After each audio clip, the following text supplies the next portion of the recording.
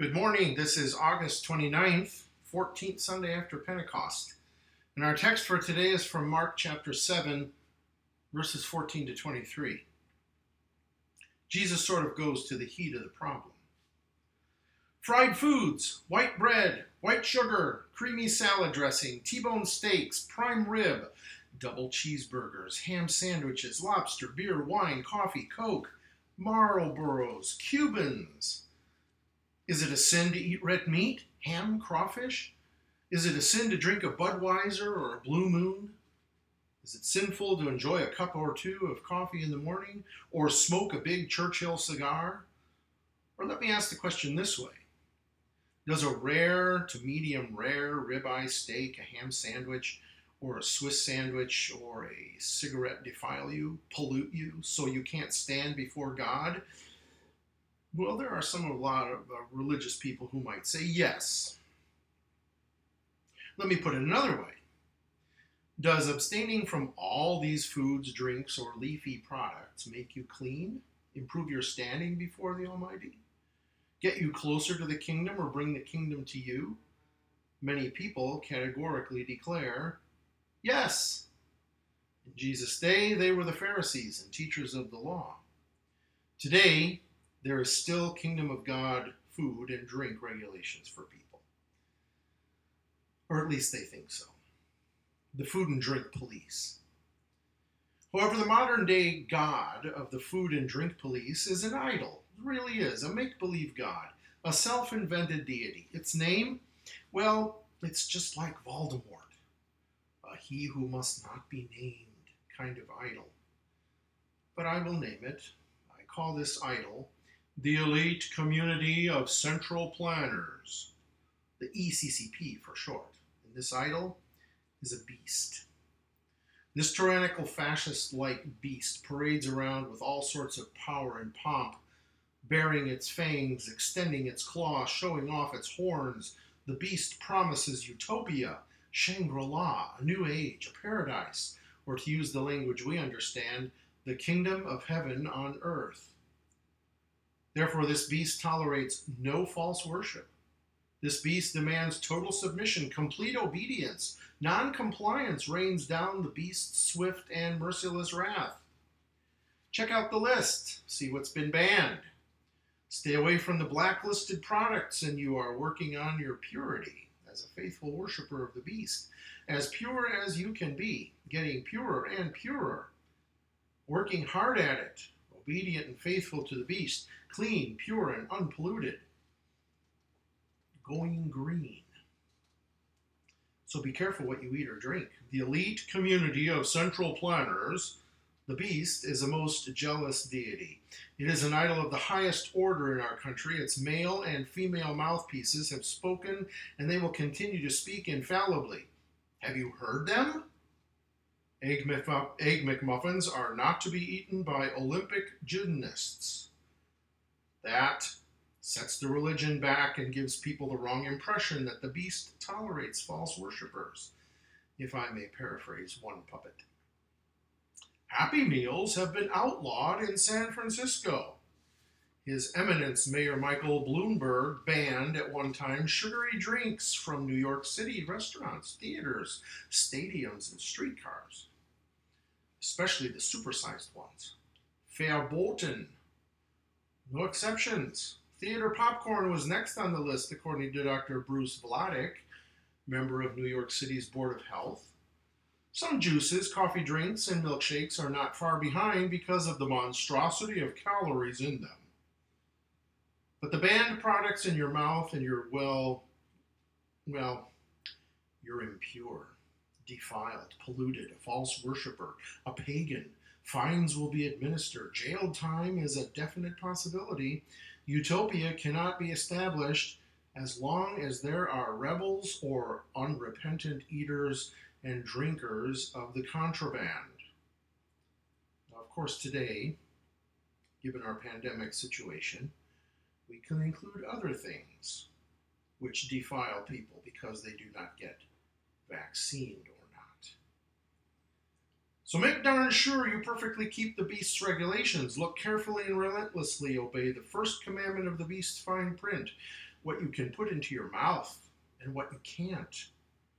Utopia, paradise, Shangri-La, the kingdom of heaven on earth depends on your 24/7, 365 total compliance. Worship the beast. Then another preacher shows up. Lo and behold, he's the true one Son of God in the flesh, Jesus. He is not the beast, but he is, as Revelation says, the lamb looking as if it had been slain. He will have none of this. He says, listen to me and not the beast. And that's precisely what we're supposed to do.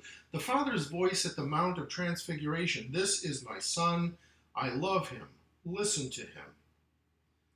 Preacher God, Jesus declares, listen to me, everyone, and understand this. The ECCP is a deceptive little beast, a wolf in sheep's clothing. Its religion is a total sham.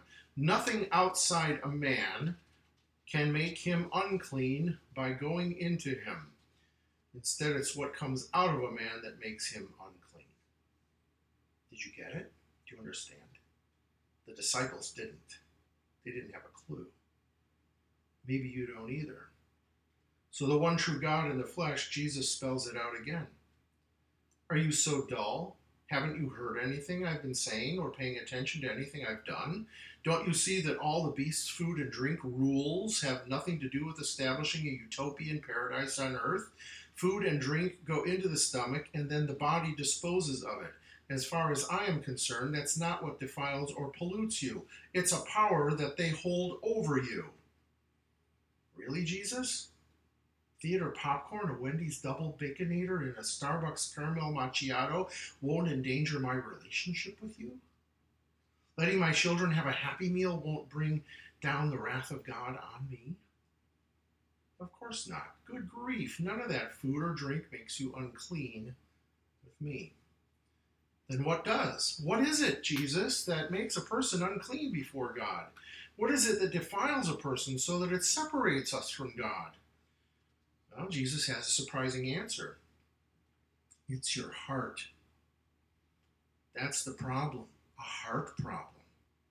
A DNA of past sin passing along from generation to generation. It's a deep, deep heart problem, and it gets in with our DNA. The creature, the sinful creature who seeks power, the sinful creature who wants to put laws, the sinful creature who demands and wants to decide what is clean and unclean. Listen, what comes out of a man is what makes him unclean. For within, out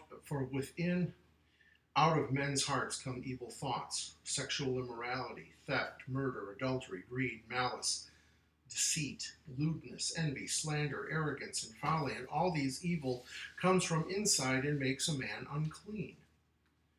All this sin comes from the heart, yours and mine. It separates you and me from God. Jesus throws out all the food and drink regulations for having a salvation, that is. You can choose not to eat certain foods, light up, or imbibe certain liquids for dietary or other issues. Perhaps your doctor has advised accordingly. The governing authorities have outlawed or regulated certain products that people put into their mouths to smoke, noses to sniff, or veins to inject. Or it may just be that you're a recovering addict, so you need to stay away from the certain beverages or substances. Jesus doesn't have a problem with that. What troubles preacher Jesus is this, that people would trust in false gods. Worshipping the beastie, who I have named as the elite community of central planners, with its promise of utopia by religiously keeping all its food and drink commandments, that's idolatry. Even though its religion is extremely pious and nationalistic, the sinful heart is what defiles you before God. Your rotten heart pollutes you and separates you from him. From the heart comes sin. All these evils come from inside and make you unclean, Jesus declares. What evils? Thoughts, theft, murder, greed, malice, sexual immorality, slander. That all flows from the heart, your heart, my heart. Our wicked, sinful heart is the problem, the eternal life or death problem.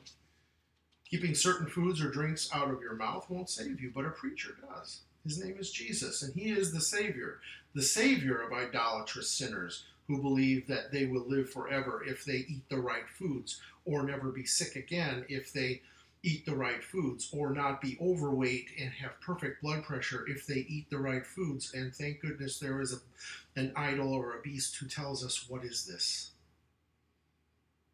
But Jesus is the Savior. He's the Savior of idolatrous sinners whose hearts are very, very, very unclean and who hope in the wrong things, who put their trust in the little beasties like the central planning committee instead of Jesus. So Jesus goes and does a Good Friday for you, the ungodly. He takes all your sin that flows from an unclean, sin-clogged heart and answers for it. He dies with it. He gets damned with it, forgives it, doesn't hold it against you because it all belongs to him. He is the slain Lamb of God who takes away the sin of the world. And with his bloody forgiveness put in your ears and heart, you are restored to God, purified, cleansed, with a new life and a new heart. When the Father looks at you, he sees you covered in the blood of his Son, Jesus Christ. The Good Friday blood of Jesus washed your heart clean in holy baptism. Hebrews 10:22 declares this about your baptism in Christ. Let us draw near to God with a sincere heart in full assurance of faith, having our hearts sprinkled to cleanse us from a guilty conscience, and having our bodies washed with pure water. In addition, you are clothed with Christ's righteousness and buried into his Calvary death through baptism. And today, his promise of forgiveness, life, and salvation are yours as you eat unleavened bread and drink the wine with your mouth. Believe in your heart that it is his body and his blood, as he declares himself, creating in you a clean and pure heart, the way of Psalm 51. Faith in Jesus and his promise of forgiveness. Listen to me and understand this, everyone, Jesus announces. Salvation is found only in me, not in the food and drink regulations of the beast, not in anything that a powerful body hands down as law. Paradise does not come with that. In, with, and under me. Today, as I give you my body and my blood in the sacrament of Holy Communion, cleanses you from all sin. So take heart and be of good cheer. All the evil that flows from your heart is forgiven. You are clean because of these words of forgiveness that I have declared to you. In Jesus' name, amen.